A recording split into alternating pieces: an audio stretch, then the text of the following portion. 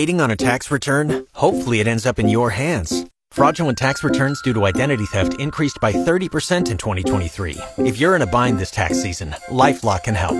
Our U.S.-based restoration specialists are experts dedicated to helping solve your identity theft issues. And all LifeLock plans are backed by the $1 Million Protection Package. So we'll reimburse you up to the limits of your plan if you lose money due to identity theft. Help protect your information this tax season with LifeLock. Save up to 25% your first year at LifeLock.com/aware.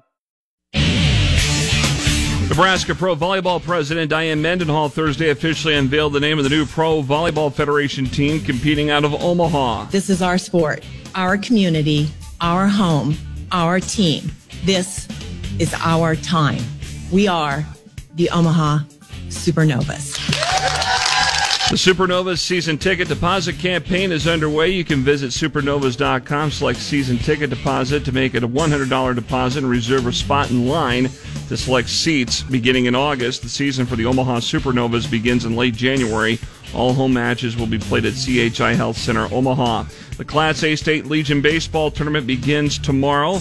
In the American Division, being played at Bellevue West, Judd's Brothers Construction of Lincoln Northeast will play Millard West at 10 a.m. Then Carpetland of Lincoln East will play Millard North at 1 p.m. In the National Division at Duncan Field and Hastings, Union Bank of Pius X will play the Millard Sox Gold at 1 p.m. The Lincoln Salt Dogs dropped the series opener at Sioux City on Thursday night by the final of 4-2 in the first game out of the All-Star break. Former Husker Luke Roscom, though, hit the solo home run for Lincoln in the top of the fourth to draw first blood. Fly ball well struck, deep right center field. Oda back into the gap, looking up. This is back there, and this ball is gone. Luke Roskin with number 11, and he picks up right where he left off.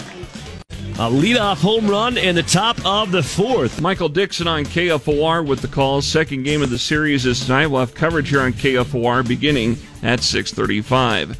Up at KFORnow.com, you can check out the full fall exhibition schedule for the Nebraska softball team. They'll play 6 games in October against Omaha, Creighton, Colorado State, and South Dakota.